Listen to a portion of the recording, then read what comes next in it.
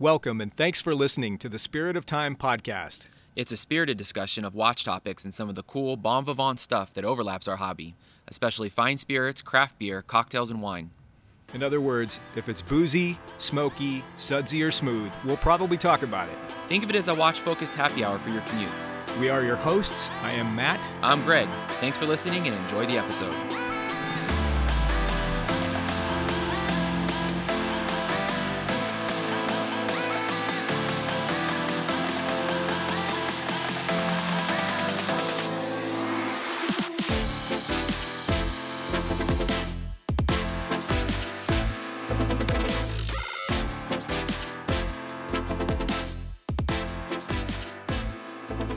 Matt, we're back in action. How are you?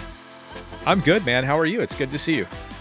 It's great to see you. It's, closing out the week here. We got a fresh episode on tap for everybody and some fun topics to get into. And I'm looking forward to seeing what's on your wrist, what's in your glass, and digging into a kind of a fun topic. It's been a little while since we got together. We had a fun string of 3 episodes that were sort of either directly related to veterans or veterans initiatives. Tomorrow we're recording on Thursday. Friday is Veterans Day here in the US, and so that was a cool unplanned, but I guess in some ways fortuitous way to rip off 3 episodes that were really fun, quite frankly.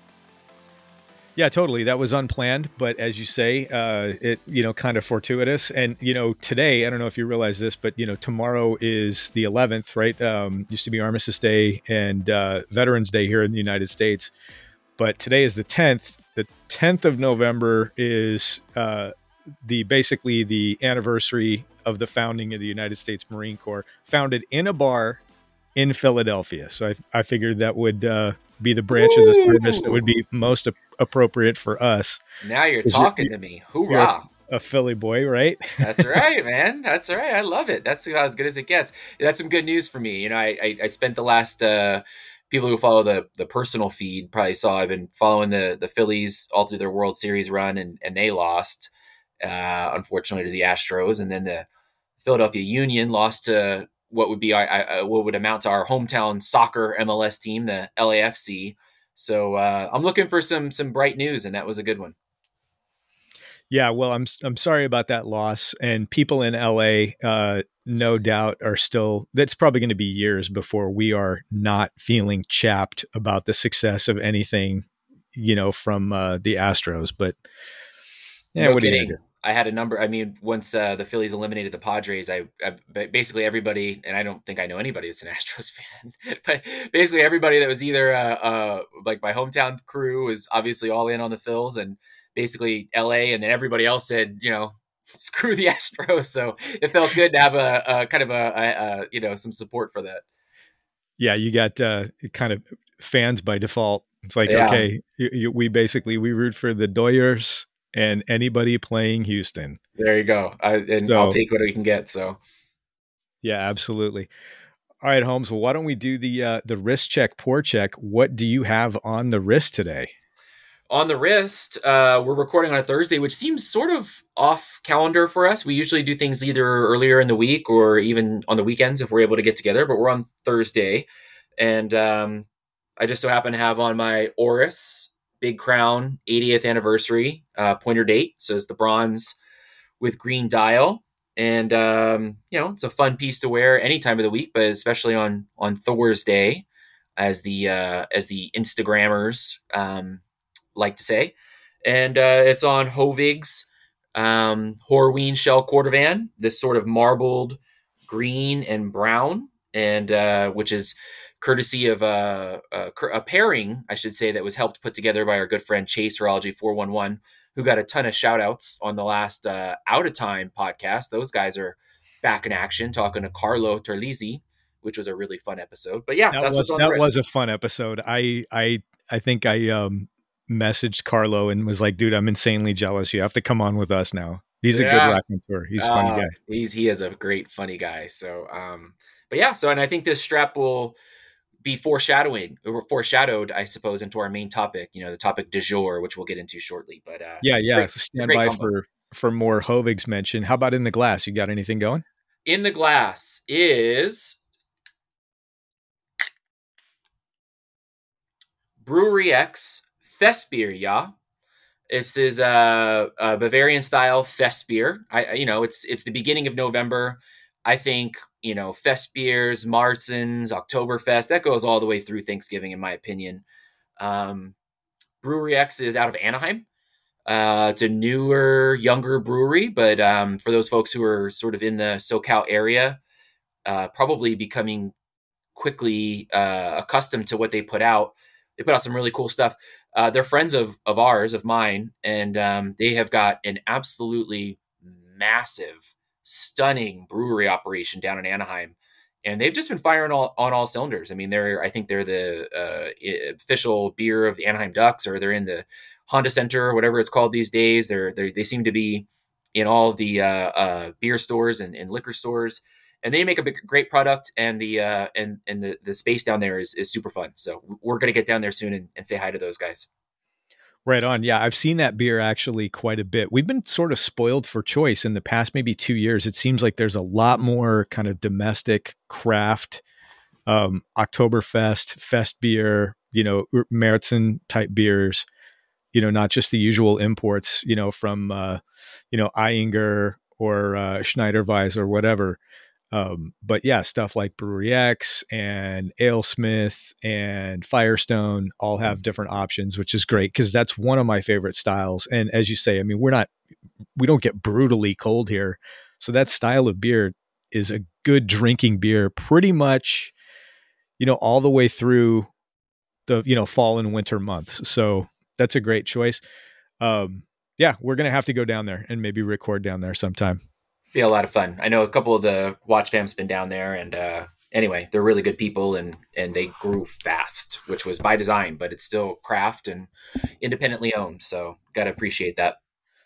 Yeah, well, there's nothing like having a well capitalized enterprise. Just start as you mean to continue if you can. So I tell you what, why don't we just coast right into mine? So for a wrist check, I sent you a picture of it because we're just for people who can't see us, we are each of us are recording in our respective garages this evening, so the lighting's not awesome. But I have really the one of the most redoubtable go anywhere, do anything steel sports watches available now, and that's the modern iteration of the Omega Seamaster 300M. So this is the scalloped bezel, the basically the Bond watch as it exists now. I've got the black dial version, and I've got this off of its, otherwise excellent bracelet. And this is on a kind of a distressed, I think they call it like a brushed canvas, kind of a brown. It almost looks like a brown camouflage canvas from Strap Habit, which is a really good combination for this watch. And it reminds me that on its bracelet or on its strap, this really is kind of the original Submariner killer. And I love it. Whenever I have this thing on, I feel like I will never have need for a Submariner in my collection, unless it's gold. Well, that's always the caveat. It's a great combo. Strap Habit's been on fire, and I love the way that looked. The picture you sent me, we'll have to post that. I'm sure you'll get it up, but super moody shot. We've had some cool wet weather, which is, unusual for us. Maybe toward this time of the year we get that, but that wrist shot you took was really on point. Yeah, well, I credit the software that my kid turned me on to run through the filters. And then in the glass, or what's about to be in the glass, I'm going to do the same thing as you. Bingo. Did you catch that? Sure did. Here, let's see if we can get the pour too. Yeah, maybe not. Little silent, but this is an IPA from Coronado Brewing. This is Weekend Vibes IPA. So it's, kind of a standard IPA, a little on the light side, like in terms of body and color. It is light. It's, not a hazy. And I'm not usually an IPA guy more than just maybe one beer, but who is our friend and guest on recent pod, and that is Jello Aiello. So he is a Coronado guy. He lives out there down in San Diego, and this is one he recommended. I asked him, "Hey, what's your go-to beer?" That's right. I remember that from the Yeah, episode so now. he mentions like, hey, I live on Coronado. We have Coronado Brewing. I like an IPA, so we're trying this. That was a fantastic episode, and I would just ask anybody, hey, if you're listening to this and haven't heard that, go back one episode and listen to that. But moreover, check out Jello's new format. It should be showing up, kind of to the general public soon, but he sent out a teaser to his Patreons, and I got to watch it today. And he's basically going to like a simulcast format. So he's in a studio doing a cross table kind of video interview format that's going to go up on YouTube and then, be dropped as as an audio kind of a conventional podcast as well. And yeah, I got to see it. It was really cool. So if you like the Fighter Pilot podcast, I think you're really going to like the Fighter Pilot YouTube, version 2.0, whatever he's calling it, but it's bitching. So that's what's in the glass. Love it. And I'm sure they're going to do, Jello's going to be hugely successful. And as we knew, and as folks sort of chimed in, there's a lot of folks that also appreciate what he does. And so, yeah, looking forward to it. Yeah, totally. Well, hey, man, it's been a while since we've recorded. There's definitely been some watch drops recently, more than we can probably go over. But I mean, the elephant in the room, and I use the word elephant intentionally, maybe like an elephant seal, whale shark, I don't know, whatever you want to call it, but is the huge Rolex dive watch. Have you seen it, and what do you think of it? So are you alluding to the like a bloated state of some sort? Sorta. I don't hate it. I don't think it's silly. I know a lot of people are clowning on it. I get it. I'm not opposed to having, critiques and a critical opinion of it. But I don't know, man. I think Rolex is obviously starting to flex its titanium muscle. You're probably going to start to see it in other models. And this is just the presentation that they first let it out in. The continued pettiness of who can go deeper wages on. Right? We had the Planet Ocean Ultra Deep, not even, 6 months ago, 7 months ago? Yeah, maybe not even that. Not even. And so now the Deep Sea Challenger goes to 11,000 meters. This one goes to 11. Yeah, so I appreciate your take. I have an opposite take. I'm not a Rolex hater by any means. I do hate all the kind of the hype around it, although it does feel like that's kind of dissipating as the the energy around the secondary market is kind of, maybe that energy is dwindling. I don't know. I don't know if that's really true either, by the way, but we'll see. But yeah, I don't care for it. I mean, to me, this thing seems like this is just an inevitable, we have to respond kind of an effort. Both companies, I'm sure they produced, and that mooches to say Omega and Rolex in their turn.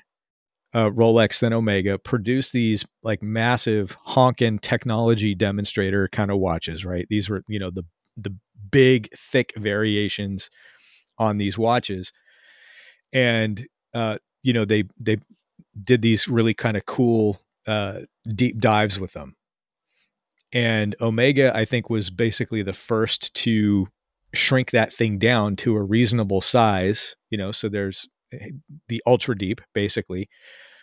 And to me, that watch it's a large watch, but I mean, we had a chance to see it and we tried it on at our get together at Overtown, cool side of the moon, brought it. Thanks, Manny. And got to check that thing out. And it's big, but I mean, it's not bigger than something like, a full size, like a Breitling Avenger from 10 years ago. I mean, if you could wear that, you can wear the Omega, and the Omega is significantly better in terms of the technology and stuff.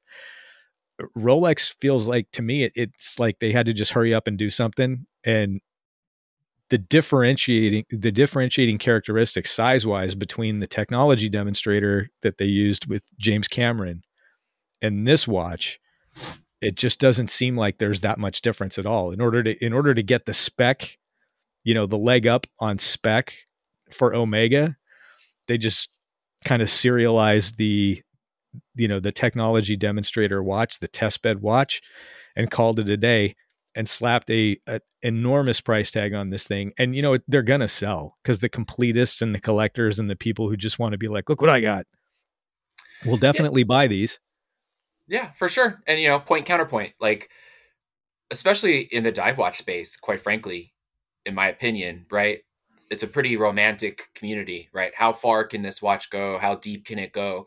So, on one hand, everybody's going to say, we love that a brand, a watch company is willing to R&D and engineer something that can go beyond the deepest part of the ocean, right? Or just as deep as possible. But on the other hand, we're going to give them, a hard time because now it's this hunking piece of metal on somebody's wrist, or it just seems like it's tit for tat on somebody who already did it. It's like, hey, everybody, you want your pie and you want to eat it too? Like, do you want to applaud a brand for pushing technological boundaries and pushing things to the very bottom?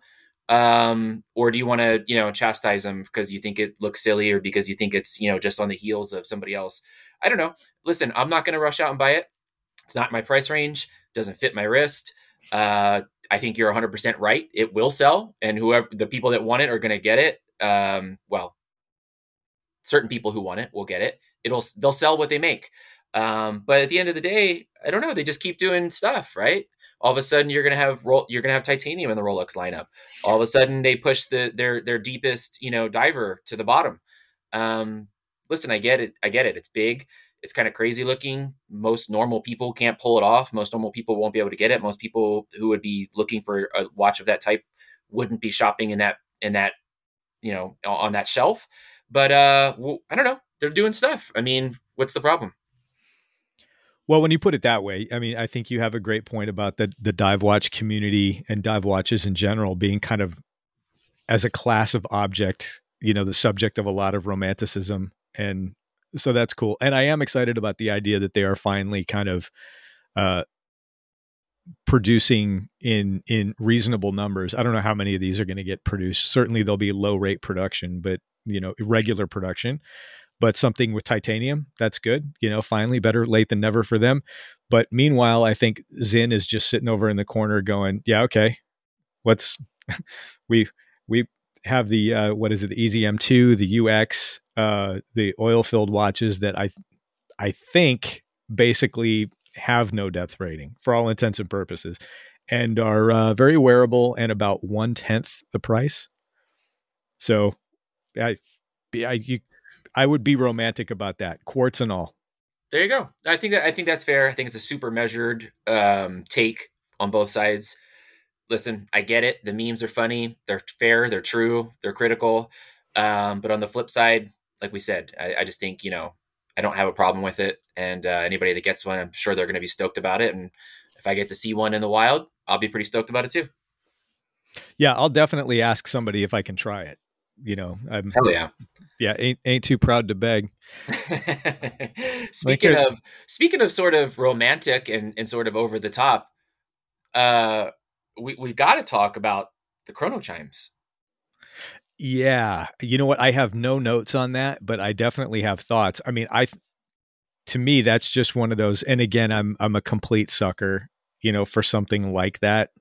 Um, as a like I don't know. I don't speak French, so I'm going to probably mispronounce this or whatever. So forgive me. But as an objet d'art, just a a thing to exist for its own sake, as a statement of like what is the state of the art in a company like Omega.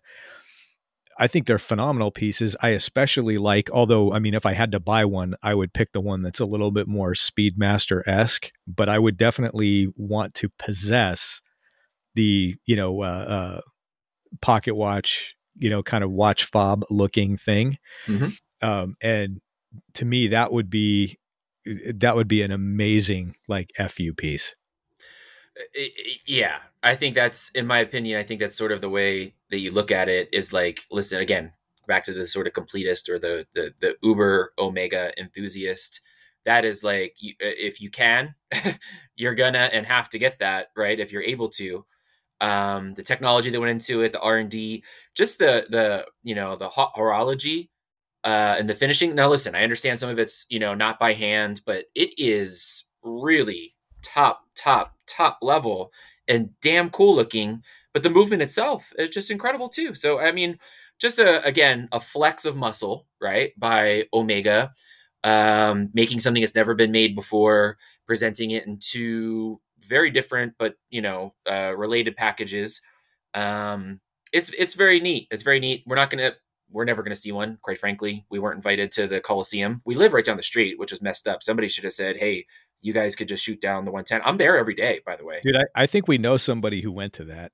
Yeah, I don't want to put that person on blast, but I think that person might be getting one of these. got it. Understood. Yeah, I saw two or three people there that we knew. So I was willing to be a plus one. I would have just shuffled over from work, and I could have been there much easier than most of them. But that's beside the point. That's super cool. Well, hey, dude, let's say if you won, and this, by the way, is um, how far away do you live from the place that sold the $2.4 billion single uh, winner lottery ticket? Are you what, a half a mile away? Probably a mile. Probably a mile. The text threads were going fast and furious when it got announced, and you and I were talking about the choppers. The choppers were circling and getting the aerial footage. Everybody was asking if it was somebody we knew, but lo and behold, I'm still here reporting podcasts in my garage. Yeah, yeah. For people listening, on the other side of the country or around the world, a very, very large lottery jackpot. The ticket for that, and it was a single winner, apparently, was sold very, very close to Greg's home. So there was a lot of speculation. People were calling me, and I'm like, that not even close. But hey, let's just say you won and you had $500,000 to spend on a watch. Which of those two chrono chimes do you like? Wow. And here's the other thing too. The guy who sold, I didn't realize the payout on the winning ticket. Oh, he's rich now. It was $1 million check he got from the California lottery. Um, wow. I mean, do you know the dimensions on the 1932? I'm trying to think if that's. I mean, obviously shape I, wise, it's I it's it's think the cases for both, I think, are 45, I believe. But what's different is just the sort of the wearability, the dimensions as far as the wearability goes for the you're right. pocket watch style, because it's going to wear very differently the way it mounts to a bracelet. It's going to add a lot to the lug That's to right. lug, I think.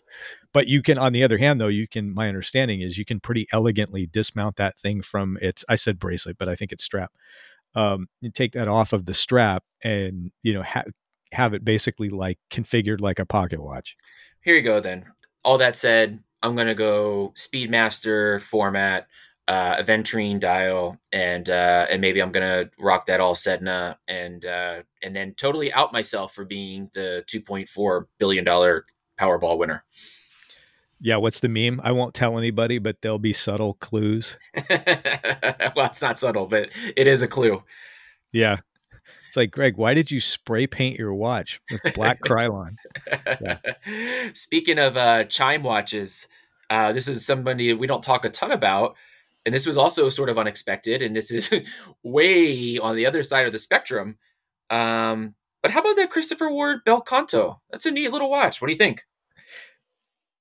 So I'm not going to go into it as to why I'm not a fan of the brand, but I can't hate that watch. I mean, good for them. I like the format of the watch. I think it's an interesting departure for them, and I think that represents an interesting value. I mean, it's kind of like a pseudo complication, but it's neat and it looks neat and it's not a ton of money.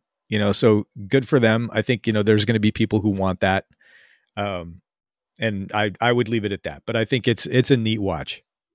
Yeah, I think that's good enough. I think it's an interesting watch. I think it's something that's not really on the market. The aesthetic looks a different part.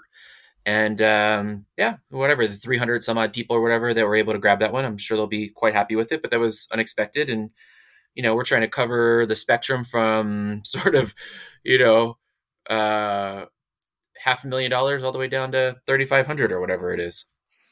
Yeah, totally. Hey, one last watch piece of related news. And this could have been, I guess, for closing notes, but I have something else, so I wanted to bring it up here. I sent this over to you, and I'm not sure. I sent it a little late, so I don't know if you got a chance to see it. Did you have a chance to watch this De Bethune sensorial chronometry project? No, I saw that you sent it, but I didn't have time to take a look at it today.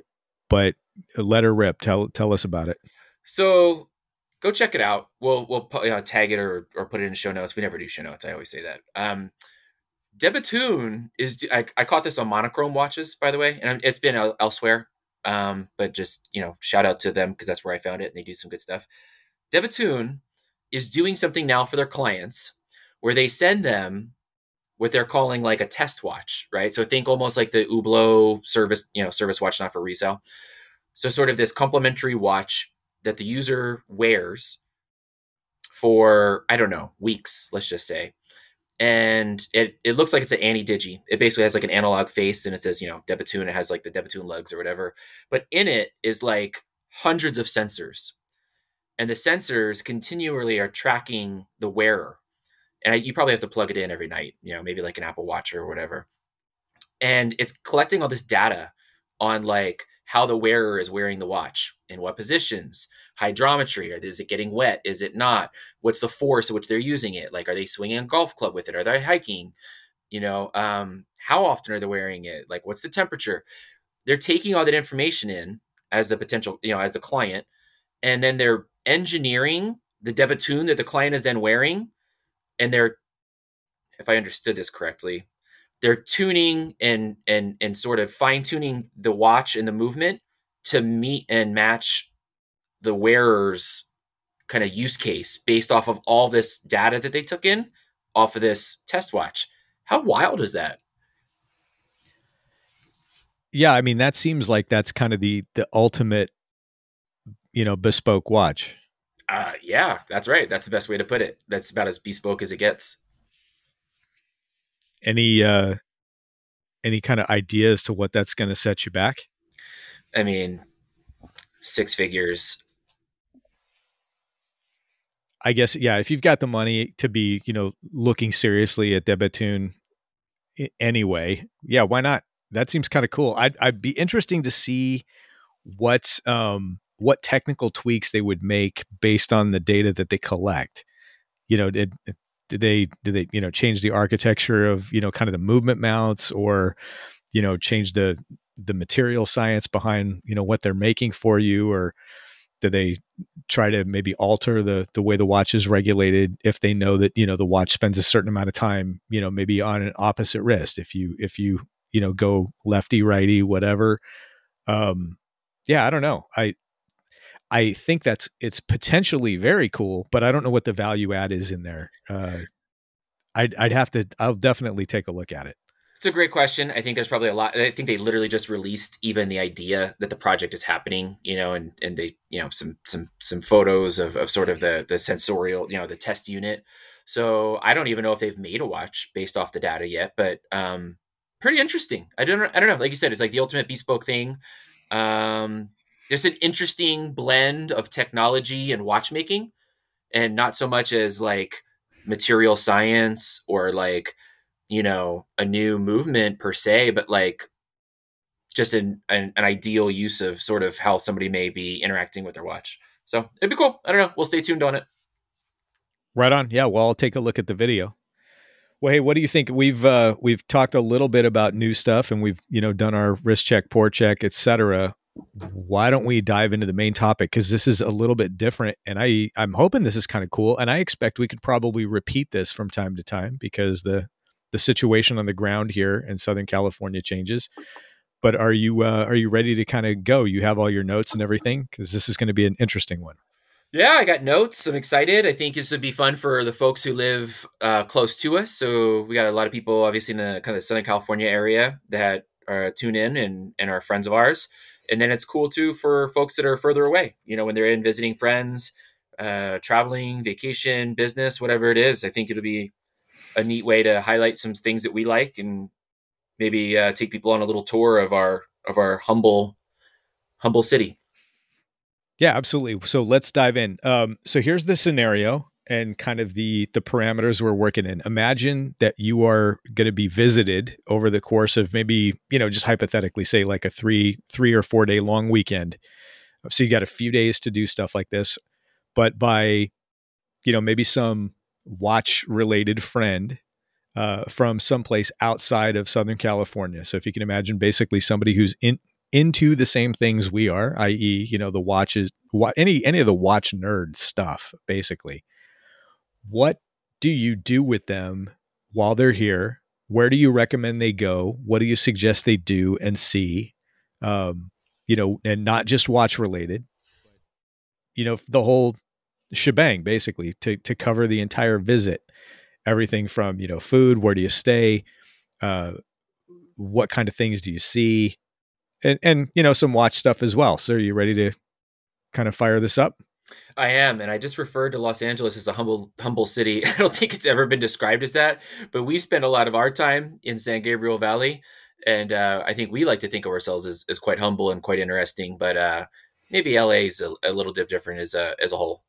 Well, yeah, I think, and I should say too, you and I talked about this in advance. I deliberately kind of, with intention, tried to skew some of my suggestions towards the area that we live, which is kind of, Pasadena, this part of San Gabriel Valley. This is the original old money area in, basically outside of San Francisco on the West Coast. And this is an area that's got a lot going for it, but frankly generally gets ignored by kind of the newer, hipper folks that are basically on the west side. And we're going to talk about some stuff all over LA, but I deliberately kind of tried to pick some stuff that would be a little bit further east. How about that? Further east than the 405. There you go. Further east even than the downtown slot with the 110. So well, we're throwing people right in the fire here if they're not from the area. We're throwing out freeways. We're giving cardinal directions. This is how people operate around here. Yeah, absolutely. All right, man. Well, let's let her rip. Why don't we start with like the most obvious category? If you've got somebody off the plane and they're like, hey, let's go grab a quick bite to eat just for something fast. Where are you taking somebody? So I put this in, I made a group of restaurants and places that I like that are great food, but also great tequila and mezcal. Obviously, I think people would As you should. Expect none less from me. And so a few places stand out immediately. I have great friends at Maestro in Pasadena, right on right in Old Town, right there off of Colorado. I believe they're on Union, and I think so. Union.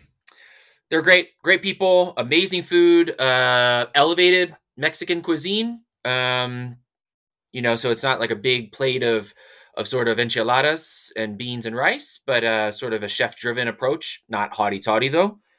Just like I said, elevated, and a not the biggest, baddest bar in terms of tequila and mezcal in Los Angeles, but extremely well curated and very very well stocked, and they're amazing people. So Maestro in Pasadena is a tremendous option. And then another one which has to be said, and anybody who's into agave spirits would know. There's about 3 or 4 locations I think at the moment, but there's another restaurant called Madre. The original one is in Torrance, but they also have locations on Melrose. I want to say Santa Clarita, and maybe one more. And they, in fact, have the biggest, baddest tequila and mezcal selection, maybe to be found in the entire country, certainly out west. And their food is also tremendous. And the proprietor is a pretty good, is a really great guy. Actually, all the proprietors are good. Paul and Sergio run Maestro, great guys. Nate Evangelinos, and Ivan runs Madre. He came from Oaxaca and has made a home in LA, and really made a special place for people who love Mexican and Oaxacan cuisine and agave spirits. So both of those are tremendous. The original one is in Torrance, big fun. There's bands, mariachis, and entertainment. And Maestro is a jewel right here in Pasadena. Oh, that's a great choice. See, I was going to go with one of the obvious things. Like you get your friend off of the airplane, you collect the baggage. The first thing you do if it's after like 10:45 is you get in the line at the In-N-Out right there, just north of the airport. And of course, I mean, if you're here from out of town, or anywhere basically like kind of east of the Rocky Mountains, because In-N-Out is all over now, right? But I mean, you have to do In-N-Out. Shout out to Kat and Catlin from, the, excuse me, hang on one second. Oh man, sorry about that. I just basically stifled a sneeze. But from 10 and 2, I know that was something that was always kind of big on the hit parade from them when they came in, and just about everybody else I know. But I think what you hit on something really cool there, and that is the sort of the Oaxaca connection. Anywhere in Southern California, really, you got three really big sort of flavors, if you will, in air quotes, of sort of ethnic cuisine, and it's going to be anything sort of Latin American influenced, anything sort of Pacific Rim, Asia, specifically Chinese, but a lot of Vietnamese, a lot of Korean as well, some Japanese, and then sort of pan Middle Eastern. They call Los Angeles in certain areas, they refer to it as Tehrangeles, right? But I think the single biggest thing has got to be food out of Mexico, and you mentioned Oaxaca. I'm picking Hualahuetza. So yeah. good. Yeah. So this is ironically, this is a kind of a really authentic Oaxacan Mexican food place in Koreatown. Yeah. This place is on Olympic. It's a big place. Have you ever been in there? I have, and it's actually really fun. It's fun. It is, right. It is. It's not pretentious at all, but you get in there, and like you said, it is, I wouldn't describe it as elevated. I mean, it's not experimental in any way, but it's stuff that you're not going to find at a typical place. And that is, a lot of really good, authentic moles, a lot of meat dishes that you wouldn't typically find. I'm forgetting what the term for it is, but you're going to get the roasted crickets in there. Chapalinas. Yeah. And the stuff that you just are not going to find at a typical sit down, Mexican restaurant. That would be my first pick. But I mean, I've got a few others. We can maybe circle back on food, but that's, my number one, basically. As you're headed to our neck of the woods from LAX, I'm taking you for Oaxacan, and we're going to pick a really good kind of chocolatey, peanutty mole. Oh, so good. So good.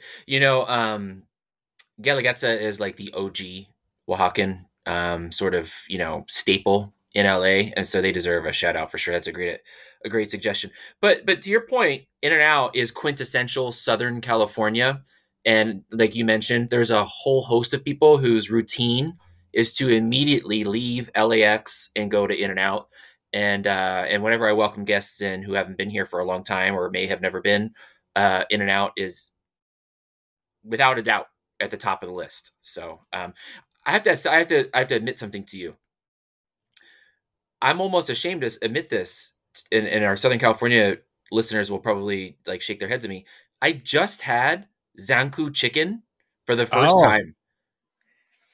Holy, that was amazing. Yeah, that's famous for a reason. Yeah, a lot of reasons. I tell you what, if you like that, and it's quite good, but if you like that, I'm taking you to Scaff's in Glendale. All right. Yeah. Consider it a date. Really, really good Lebanese food there. Very authentic. So for the folks not initiated, Zankou chicken is sort of a Middle Eastern, rotisserie chicken. It's Armenian, in origin. And they do chicken and falafels and other, kind of things. And the garlic paste is. I brush my teeth with that stuff. I would commit a crime for the recipe. It's incredible. So anyway, I just had it, and I feel ashamed to say that because I didn't realize how good it was. Welcome. Yeah, one of us. Nice. Well, hey, so what else any other suggestions in terms of food? Where else are you going to recommend people go, or where are you going to take them? Or do you have another one? I don't want to put you on the spot. If I've got that was my wheelhouse. So I picked like 4 spots. No. I don't have another one. So we can either, sort of move into sort of a next activity or go to a particular geography. What are you thinking? Well, I tell you what, let's talk about something to do and we'll come back. Cause I mean, it's lunchtime at the Oaxacan place in Koreatown. So, you're on Olympic. Why not just backtrack a little bit on Pico over to Pico Robertson and do some watch shopping at Feldmar? I think that's a must. 100%. if you're a watch geek like anybody listening to this podcast right now, and you came to LA and did not visit Feldmar, you would be remiss.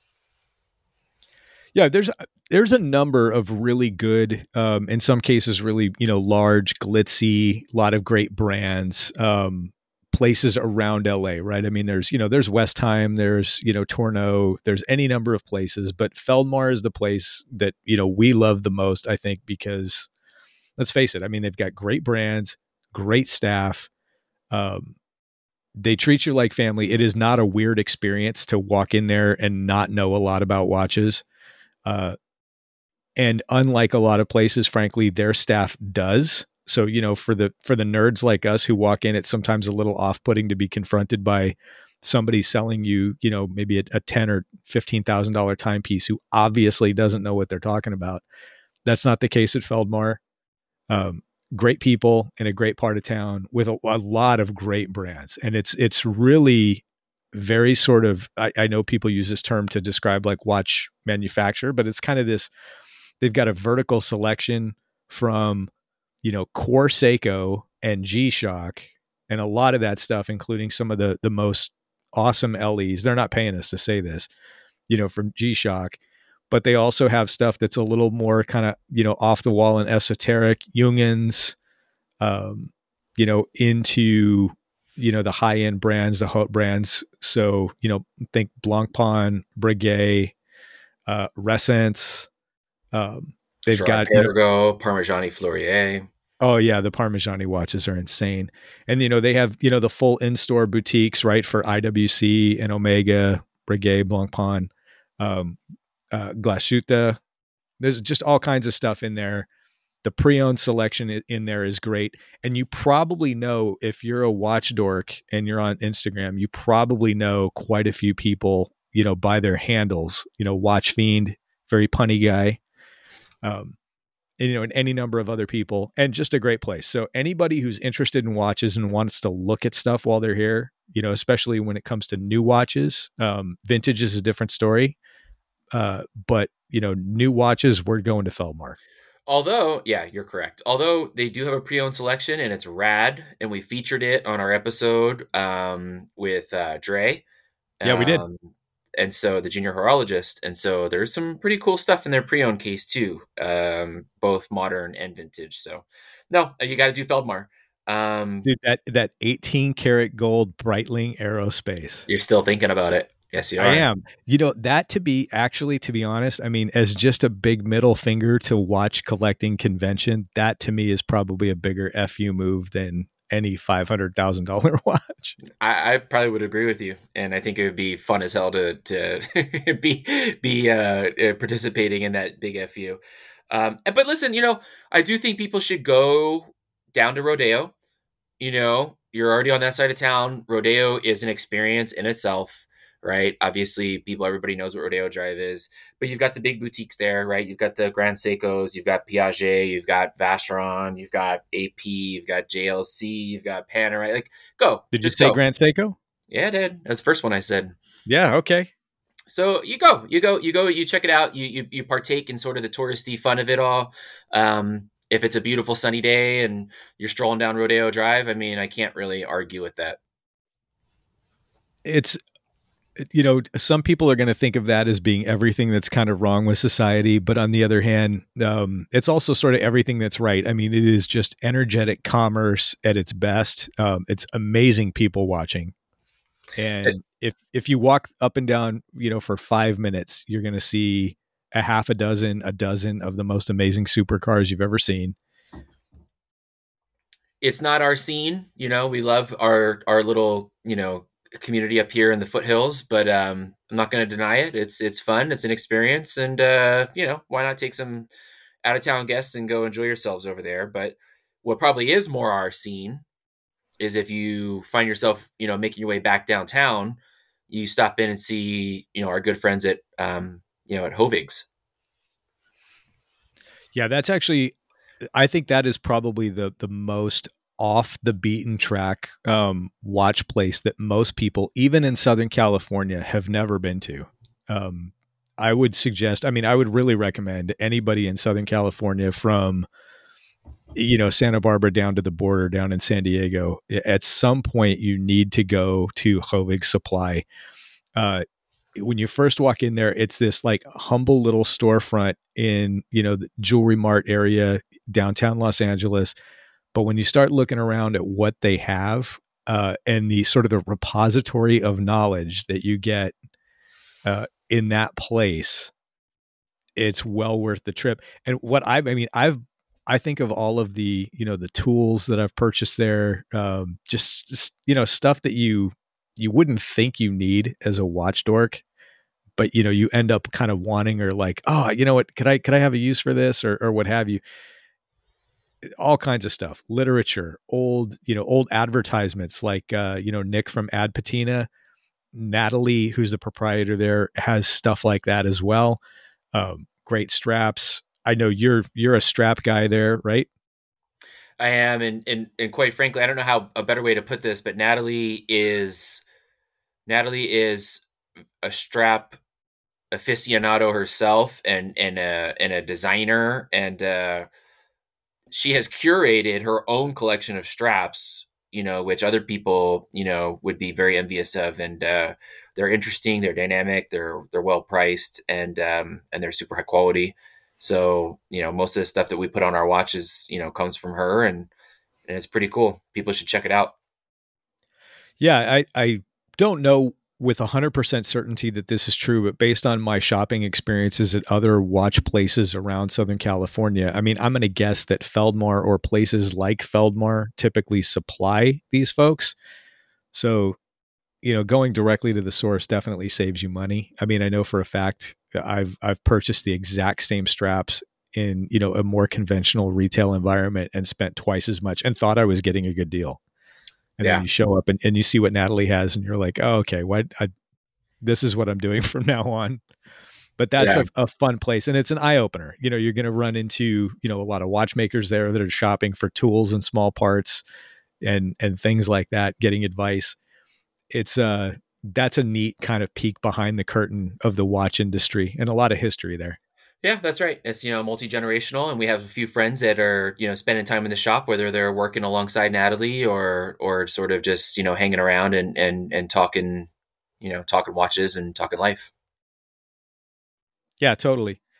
So we've talked a little bit about, let's just kind of stay on watches here for a second, if that's cool with you. So we talked a little bit about, an authorized dealer for new stuff, or, kind of conventional pre-owned. We've talked about Natalie, but in Southern California, probably the single biggest institution, and there's a few good ones, but the single biggest institution, both brick and mortar and online, for really good vintage has got to be Wanna Buy a Watch. 100%. And I mean, that's a national reputation they've developed for good reason. yeah, so we're going to kind of backtrack a little bit over towards kind of border of Beverly Hills, West Hollywood. We're going to Wanna Buy a Watch. This is Ken Jacobs and his crew over there. They've been in business for a long time. If you walk in there on any given day, just keep your mouth shut, but you're likely to see some, celebrities and some A-listers in there watch shopping. They've got some amazing stuff, and the quality is unmatched. I mean, I think these folks were doing high quality vintage, before it really was a thing. And that's a must see. And it's a neat spot too. I mean, it's in a cool part of town. There's a lot of good eating around there, a lot of good shopping for other stuff too. So people, if you're doing the tourist thing, stop in at Wanna Buy a Watch for sure. Yeah, no, that's right. I was listening to a pod not too long ago with Ken on, and just listening about, the building itself and how he built that shop up, and the approach they have to things, and just the trends that he's seen, when Rolex bubble backs were through the roof, and sort of the inventory he had for those, and as things shifted to sort of, steel sports and other things. So just a really, again, another wealth of knowledge, and pretty cool place. You gotta check it out when you're here. Yeah, absolutely. If you like old Omega, you got to go there. If you like old Rolex, but also if you like stuff like old Zodiac, that's cool stuff. Let me throw you a wild card real quick. I didn't mention this. Have you been to the Journe Boutique on Sunset. I have not. I've been there maybe 2 or 3 times. Once maybe as part of an event, and then somehow I weaseled my way onto their mailing list and got invited once or twice to something else. I will say, first of all, just being able to see Jorn in person and interacting with them, wearing them, talking, just a special. That's just a special, situation. But they're incredibly kind and warm there. And anyway, it's just I don't know how many Jorn boutiques there are, so I think that's probably one that's probably a little bit more niche, but they're super welcoming, and I've really enjoyed the times I spent there. And I mean, you can't really argue with messing around with a couple of FP Jorns for a few hours. Dude, that's like I want to say local kind of watch icon Dr. Yellow is a Jorn person, yeah? Yeah. All right, so we'll have to ask for an invite or whatever, but we should hook that up for sure. I would love to kind of see how the other half lives. They got a bar and they pour whiskey, so we'll fit in. Right on, right on. Well, hey, so we've talked about Feldmar, want to buy a watch, and Hovigs. I'm getting hungry again. What do you think you want to do for dinner, man? Oh man, gosh, I'm looking at my list now, and I don't know how many more food spots I have. I've got a lot more Let me. drinks.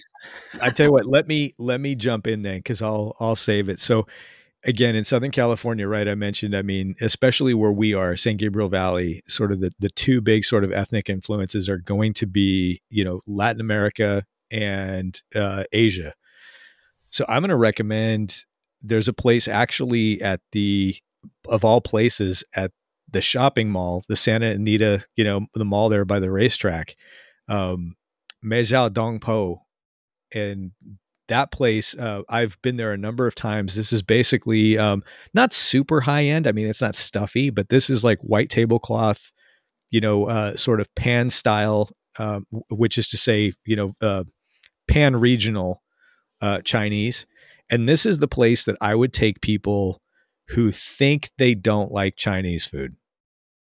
And so there's quite a bit there that's really traditional, but there are things there that if you just, for a typical kind of Western palate, they could, they a lot of stuff on the menu is going to be appealing, that's beef and seafood and stuff like that. But at the same time, really interesting. It feels like you're definitely kind of out of your comfort zone if that's not something you're accustomed to eating. But at the same time, really approachable, for people who are definitely into this. It's it and if you need something, a little bit more kind of mainstream, you literally right across, 100 yards away, you've got Din Tai Fung. So Yeah. Yeah. No, and Din Tai Fung's good too. I haven't been to the one you recommended. But Din Tai Fung is good. I just had some friends that were in town and they went over for the first time and they were like blown away. It's a good spot too.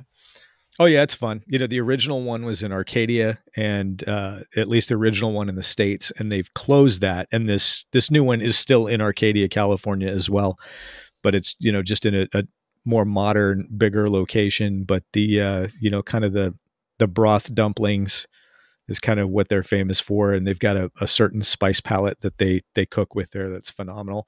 But yeah, Dongpo, very interesting, and you're gonna for somebody who's again not accustomed to that kind of cuisine. It's going to be really approachable and not in any way, I hate to say it like this, but off-putting for somebody who is not accustomed to stuff that's like really exotic. Yeah, welcoming. Yeah, that's a good way to put it. And they've got just yeah, it's a very nice environment there. How about that? So that would be dinner, and now we've got to go get drinks, and now I'll turn it over to you.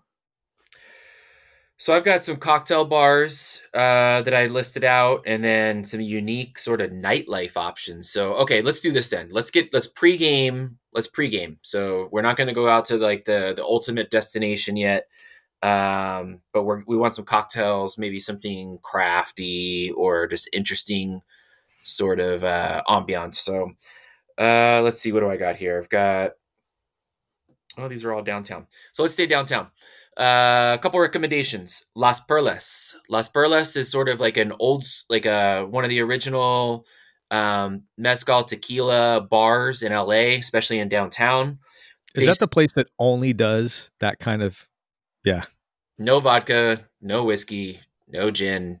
They serve tequila and mezcal and cerveza. Would they make me a mezcal Negroni? 100%. They definitely. Whoa! Ooh, I don't know if they have Would they? Campari. I was going to say, would they have it? Yeah, I don't know. I actually, that's a BYO Campari. BYO Campari. It might be. We'll dig into this and make sure we report back appropriately. But yeah, that's where I kind of cut my teeth on tequila and mezcal, and we used to live across the street from there. And they've got a few locations. I think they have one maybe in West Hollywood, maybe one in Austin, Texas, at this point. But super authentic. Very passionate about sort of Mexican spirits and Mexican kind of cocktail scene. Las Perlas is fantastic. But if you're looking for maybe a craft cocktail, maybe something a little off the beaten path, I might recommend the Varnish, which is actually across the street, and it's just a sort of a pseudo speakeasy in the back of Cole's French Dip. Okay. Have you been? I have not been, but I'm definitely picking up what you're putting down there. I like the downtown LA speakeasy thing is pretty cool. Oh, help me out. Is it Golden Gopher? Golden Gopher's still there. That's on Ninth. Yeah. Ninth in between. Gosh. Right. COVID messed me up for all that stuff, so I gotta get back in the swing. Golden Gopher's still there. Golden Gopher actually has it's still there. And Penny Pound Ice, which has been really cool to send us. They make some really great ice cubes, by the way, if you're in LA.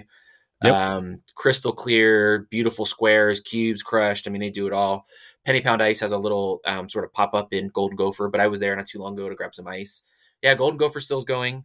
But the Varnish is a speakeasy in the back of a restaurant, which is called Cole's French Dip. There's two famous French dip spots in LA.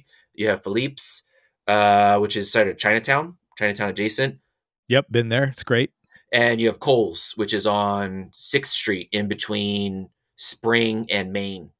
And in the back of Cole's is a cocktail bar called the Varnish. And it's like super uber crafty, great spirits, but like a very, bartender driven menu. No food. You can get food in front you can get a French dip if you need to, but a very fun off the beaten path location to get a really cool cocktail and a very, very cool ambiance, very moody spot. Okay. So now we've pre-gamed. We've had the craft cocktail at one of those places. I have an idea or two for a main spot. Again, a little touristy. I don't know if they're played out now in terms of, whether or not they're still cool because I'm kind of old, but I'm curious as to what your recommendation is, and I'll throw mine out. I've got some interesting ones. Let me start downtown because if we're already there, the Edison. Have you been to the Edison before? I haven't, no. The Edison's really cool. The Edison is in the bottom of is in the basement of an old building, and it's related to Edison Power. And so the whole theme is sort of like steampunky. They do burlesque shows, throughout the night on like a Friday or a Saturday night. There's just, think, very industrial, sort of exposed, lighting and iridescent bulbs, and just very steampunky. But it's fun and it attracts a really fun crowd. So the Edison is a really fun spot downtown. Okay, I'll have to give that a try. I was wondering actually if, like I said, if it's not played out, and frankly, even if it is, just because the environment is so rad, if somebody was from out of town, I would consider either, depending on what the weather is, frankly, and what time of evening, what time of year, if the sun's going down at like 8:30, I might pick a different spot. But I'm saying either Perch right there, that's kind of a standard, off of the square there, Pershing Square. Maybe you hit that after I almost said COVID, Jesus, Hovig's. But the other alternative that I was going to suggest was 71 Above, and this is in the what is it now? Is it the Union Bank building? It changed names. Intercontinental. Okay. Yeah, so you're going up there. You're on the 71st floor. You basically have a western exposure, and the idea is you watch the sun go down over the Pacific, and you can see everything on a clear day or on a clear evening. Up to basically kind of the far end of the hills, that kind of hem in Malibu. You can see Catalina. It's gorgeous up there. Yeah, those are both great recommendations. Perch is still cool. I was there maybe a month or two ago. Some friends surprisingly had never been there. They're from LA, and sort of became the really cool rooftop spot. I would call it probably honestly the coolest rooftop spot, in LA. I think the Standard in downtown was really cool for a stretch in the sort of 90s and through the 2000s, but Perch is still Yeah, cool. And it's Perch was rad in the 2010s. yeah, and it still is. And it's actually has a lot of it has some how's the best way to say this? It has character, you know. 71 above is really cool. I was up there one time and got buzzed by a LAPD chopper. Not in a weird way, they're just having fun. And just being 71, stories up is pretty cool. So they're both great recommendations. Yeah, so those are my picks. I'm going to take us a little further west, right? Because we want to be, amenable to our friends on the west side and make sure we're not, keeping our visitors, only. I want someplace that Zeke and Mark and those guys can, yeah. So I've got two ideas. They're both sort of like Hollywood adjacent, and then one on the west side. One is called Good Time at Davy Wayne's. Have you ever been I've to heard Good of Time? that. Yeah, it's no, fun. I've heard of it, but it's like a throwback bar. Everything is 70s themed. So think when you go into the restroom, there's just 70s posters everywhere. All the lounge furniture is like, 70s furniture. All the decor is browns and yellow. You feel like you're stepping into a set on that 70s show. You dumbass. Sorry, yeah, I channel my inner Red. I think I'm probably older than that dude was supposed to be in that show. Ooh, but anyway, that's interesting. Yeah. That's interesting. Funny aside, when we lived downtown, we had a loft, and my wife decorated. She collected and I shouldn't say just decorated. She collected and sort of put together this whole motif. The whole design of our apartment was 70s. And so we had a pull-out couch, that was from the 70s. It was, that it was brown and yellow and the sort of that weird, I don't even know what material they used then to make couches. What did they use? It was it was almost wool. You know what? I can kind of picture and sort of feel what you're talking about. And honestly, I don't know, but yeah, it was a much more coarse material. Super coarse, right? But like everything in our apartment, I mean, she had a salon, everything was, orange, pleather. We had our Tupperware was from the 70s. It was crazy. It was a really interesting decor. It was fun. But anyway, Good Times at Davy Wayne's is a pretty interesting low key spot. You're sort of in Hollywood, but you're not in Hollywood. Okay, cool. What's the other spot? No Vacancy. Have you heard of that or been there? No, man, I'm not that cool. No Vacancy is a Hollywood spot, and you feel like you're in Hollywood. It's sort of a speakeasy. You cruise in. There's no parking, so you have to get dropped off, of course. You cruise in, and you have to wait to get in, and you enter through. It looks like this big, huge. It's a big, huge Victorian house, and you walk in to the front door. And you wait your turn, of course. Whatever, who knows how long you're waiting there. And at some point, once you finally get in, the floor just drops, and you just sink down into the bottom floor of the Victorian house into the ground level because you enter sort of on like maybe the second floor. This sounds like the haunted house at Disneyland. It's sort of like that, but then you get in, and it's this big, huge Victorian house that has bars everywhere. There's an upper level bar, a downstairs bar. There's a kind of a courtyard patio.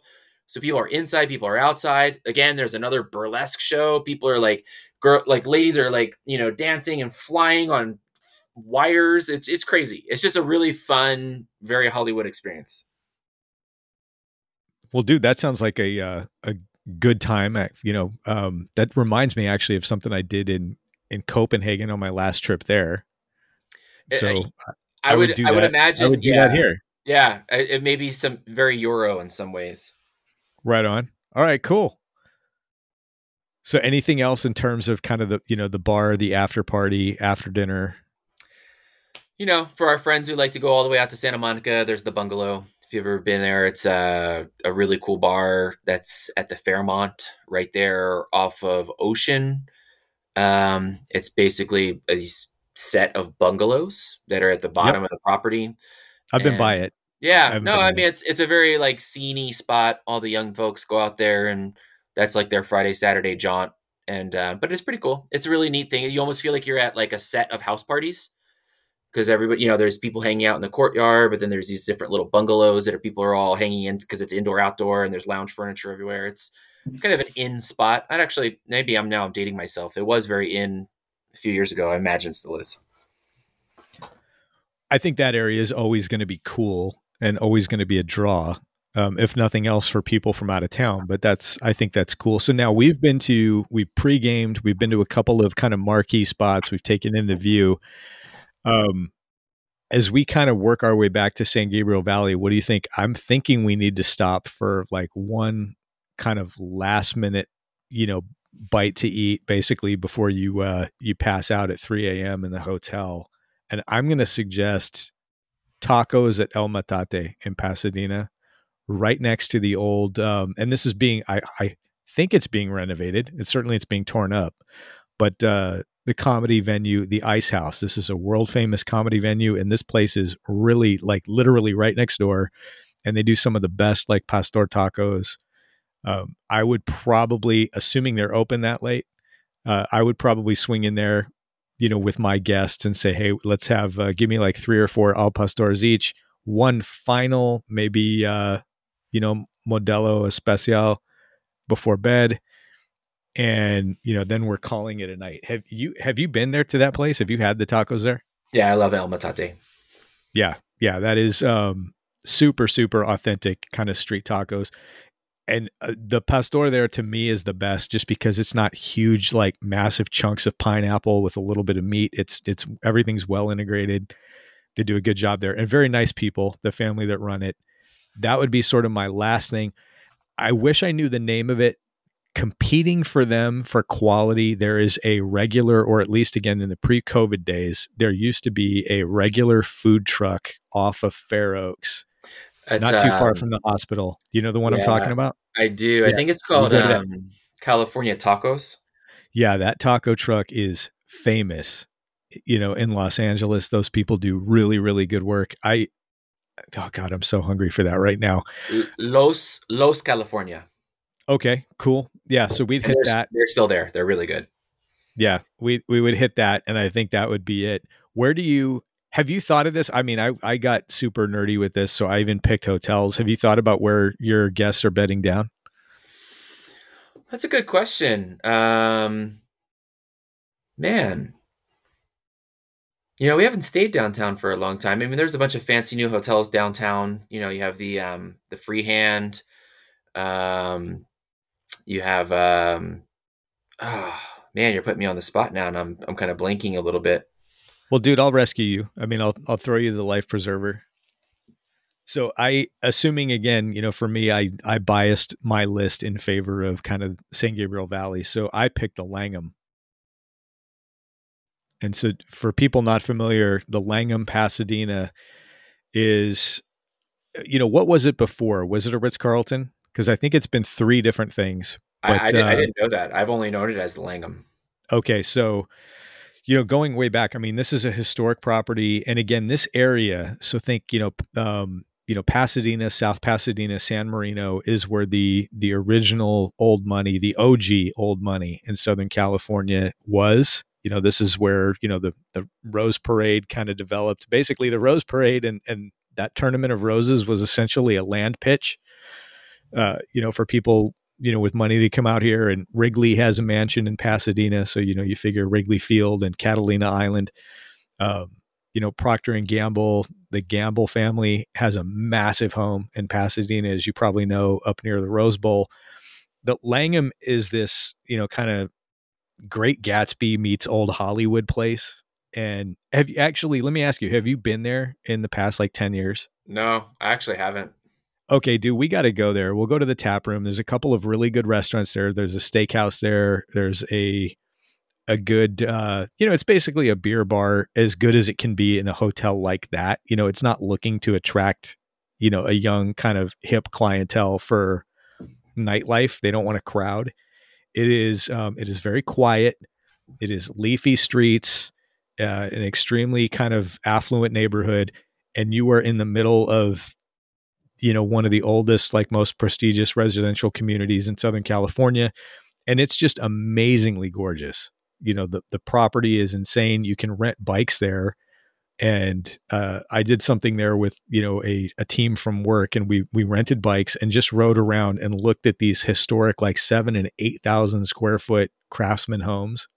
These things are huge. This neighborhood laughs at Holmby Hills, like, whatever. So that's where I have people staying because it is very close, as you know. I mean, it's a hop, skip, and a jump, either by kind of surface street or freeway to downtown. And Pasadena Old Town is literally 2 minutes away, and there's a ton of stuff to do there. If you want to do great restaurants, if you want to go see comedy, if you want to go shopping or whatever. So that's where I have somebody bedded down, or as an alternative, someplace like Bissell House B&B. Do you know that place? No, never heard of it. Okay. So you do know it. You just don't know that you know it. It is right off. It is so secluded. It is right off of or maybe a better way to put it, it is right before the entrance to the 110 South off of Orange Grove in Pasadena, just before it gets a little curvy as you go down the hill to get on. Drive that every day. It's the green house on the right behind all the hedges. And it's a really, swank B&B. And that you can't get more central than that. Cause you pull out of that place and you're 5 seconds later, you're on the 110 South headed downtown. And on a clear evening, you're downtown in 7 minutes. That's really good. Those are two really. First of all, the Langham is sort of the key, the keystone of the area in terms of hotels, and then that sort of treasure that you just shared. Those are two really good options. You did well on that one. I drove by that place for 20 years before I realized what it was. I've been driving past it for at least 6 years at this point. Didn't even know it existed. Yep. So, man, we've talked about everything from watches and food. I have one last kind of nerd thing. And, because every watch dilettante is into Porsches or Ferraris or whatever, you got to go on a good drive. I think the move for most people is going to be Angeles Crest Highway, and that's a good one. But I've got some other suggestions. I'll throw it out there to you. I know I didn't tell you about this in advance, but what do you think about, Angeles Crest is great, especially on a clear day going up to Mount Wilson. But I would suggest maybe heading out toward Malibu and doing like the 101 Las Virgenes Malibu Canyon to PCH and back up Cane and Dune, like that loop. Have you ever done that? You know what? I haven't actually. Yeah, that's a gorgeous drive. You don't have to be aggressive with it or in a sports car or anything like that. It's beautiful. It's, basically the Malibu Canyon is, the mountains in that area are really pretty. You get some PCH, you can stop and, get a nice cup of coffee or something like that along, one of a number of spots in Malibu and just kind of see what that's all about. Maybe time it so, you can hit a Cars and Coffee and run into Seinfeld or Matt Farah or somebody like that. And then, head back up Cane and Dune. And that's a really fun drive as well. A little more trafficy than Angeles Crest, but also a lot less stress if you're not into that aggro driving. Yeah, no, that's a great recommendation because Angeles Crest is fantastic and it's, well documented, but it's not an easy drive. No, for sure. I would say, that's a good idea. So we've gotten out in the next day, we've gotten a drive in, gotten some fresh air. Might need a little hair of the dog, but we hit it pretty hard yesterday. So we might want to just grab a really good beer. And we got to recommend to the folks at least just one or two good beers, craft breweries or what have you. So what would you recommend? Oh, well, I mean, I think so. I'm gonna zig where I think people would expect me to zag, and I'm going to pick Ogopogo. So Ogopogo Brewing in San Gabriel, and the reason for that is, they've got a category of beers that I think you and I both like this, that are hard to find elsewhere. And that is they've got a selection at any given time of 2 or 3 really good pastry sours. And that's something you don't see at a lot of places. So just for the sheer sort of uniqueness of it, and they've got an amazing playlist that runs all the time. The music there is incredible. So I'm going to pick Ogopogo, even though there might be some other things that are maybe a little bit more personal to us or near and dear to our heart. So I'm just for the sake of being different. How about you? What are you going to suggest? I'll pander a little bit. You got to go see our friends at Overtown. They're just fantastic. Have to and that's the obvious choice, right? That's the Yeah. obvious choice, and their beers are really wonderful. If you want to get out of town, you want to split out of San Gabriel Valley and go somewhere else. Naja's place in Redondo Beach is like a old, renowned beer bar in Redondo, right at the pier. You're overlooking the harbor, the Redondo Harbor there, and you're literally watching the ocean as you're enjoying significant amount of craft beer selection. So I used to spend some time when I lived down there. And then if you want to make your way further down south, the Long Beach and Seal Beach and some of those areas down there, Beechwood is just a fantastic barbecue spot and craft brewer as well.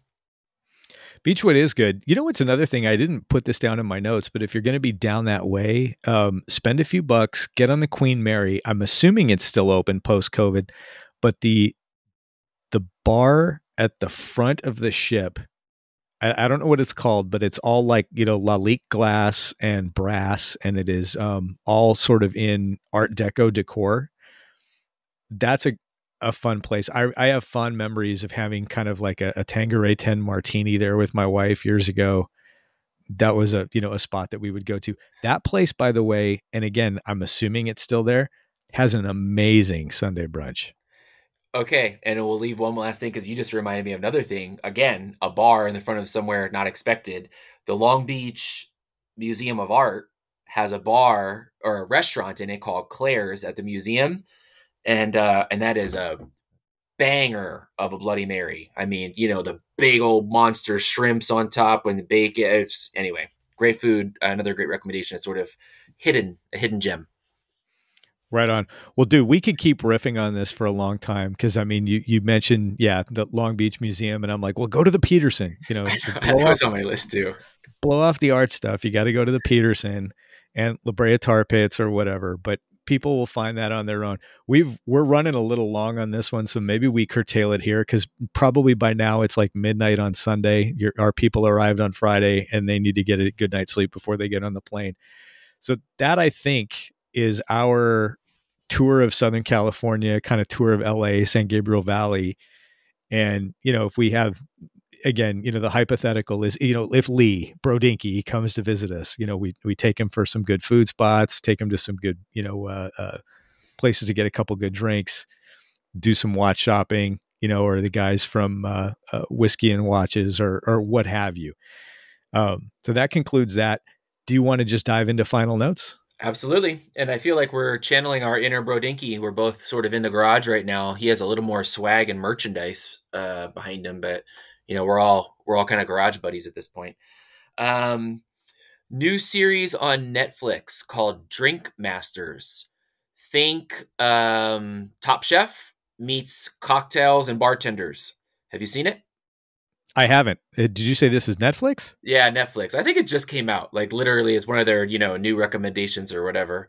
Was looking for something just to kind of pass time in the background, kind of background noise. I'm like, oh, I love all those Top Chefs and etc. So let this roll. And I watched the whole season. So it's basically a cocktail competition.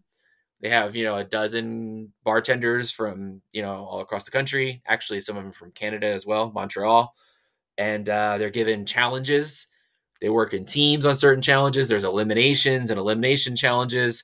It's fun if you like those sort of Top Chef style shows, and you're interested in cocktails and sort of mixology. It's right up your alley. And the first episode was tequila, so you had me hooked. It was cool. I liked it. It was a good, fun, easy non-committal, kind of a simple watch. You didn't have to think too hard. Dude, I will definitely check that out. I have something slightly different, instead of a something kind of new and fresh. I'm going to suggest that people kind of get back into the Wayback Machine, go back to 1965, find this, whether it's on DVD or if you can stream it or whatever. But I'm in the middle of rewatching something that I haven't seen since I was little and did not understand it when I did see it. I mean, I'm familiar with the story, and the history behind it, but Dr. Zhivago, and it's a masterwork. It's an absolute classic. This is, again, 1965. It's the Pasternak book. And, these are definitely some heavyweights, right? This is Omar Sharif, Alec Guinness, and Obi-Wan Kenobi. If you're under the age of, say, 45, there's a good chance you've never seen this, or if you've heard of it, you've never seen it. It's an important thing to watch. I think, it's, whether it's inherently political, and some people aren't going to like that, but it's one of these things where it's beautifully shot. It's an incredibly, powerful story. And it is a good reminder. I think, every generation should be made to watch it a few times. And this is, one of these things where I've seen it in bits and pieces over the years, but, just kind of catching it. It's over 3 hours. So, I mean, plan on seeing it maybe in 2 installments, which is what I'm doing.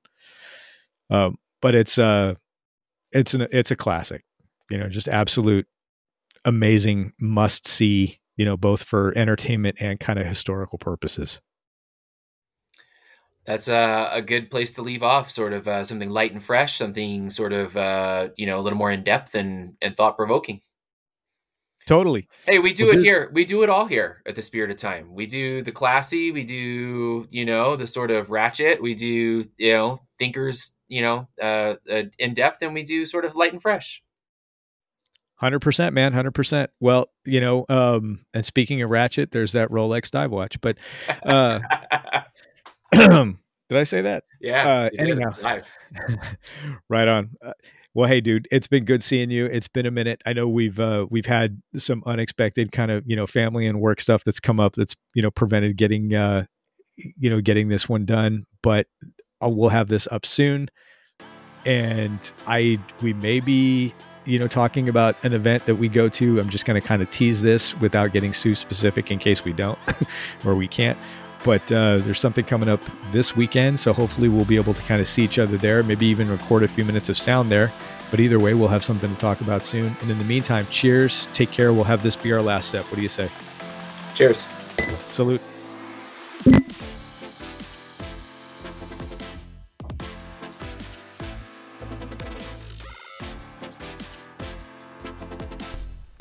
We hope you enjoyed the episode. Don't forget to rate us on your podcast platform of choice. It really does help. You can find us on Instagram at Spirit of Time Podcast and contact us at spiritoftimepodcast@gmail.com. As always, please drink responsibly. Thanks again for listening. We'll see you next time.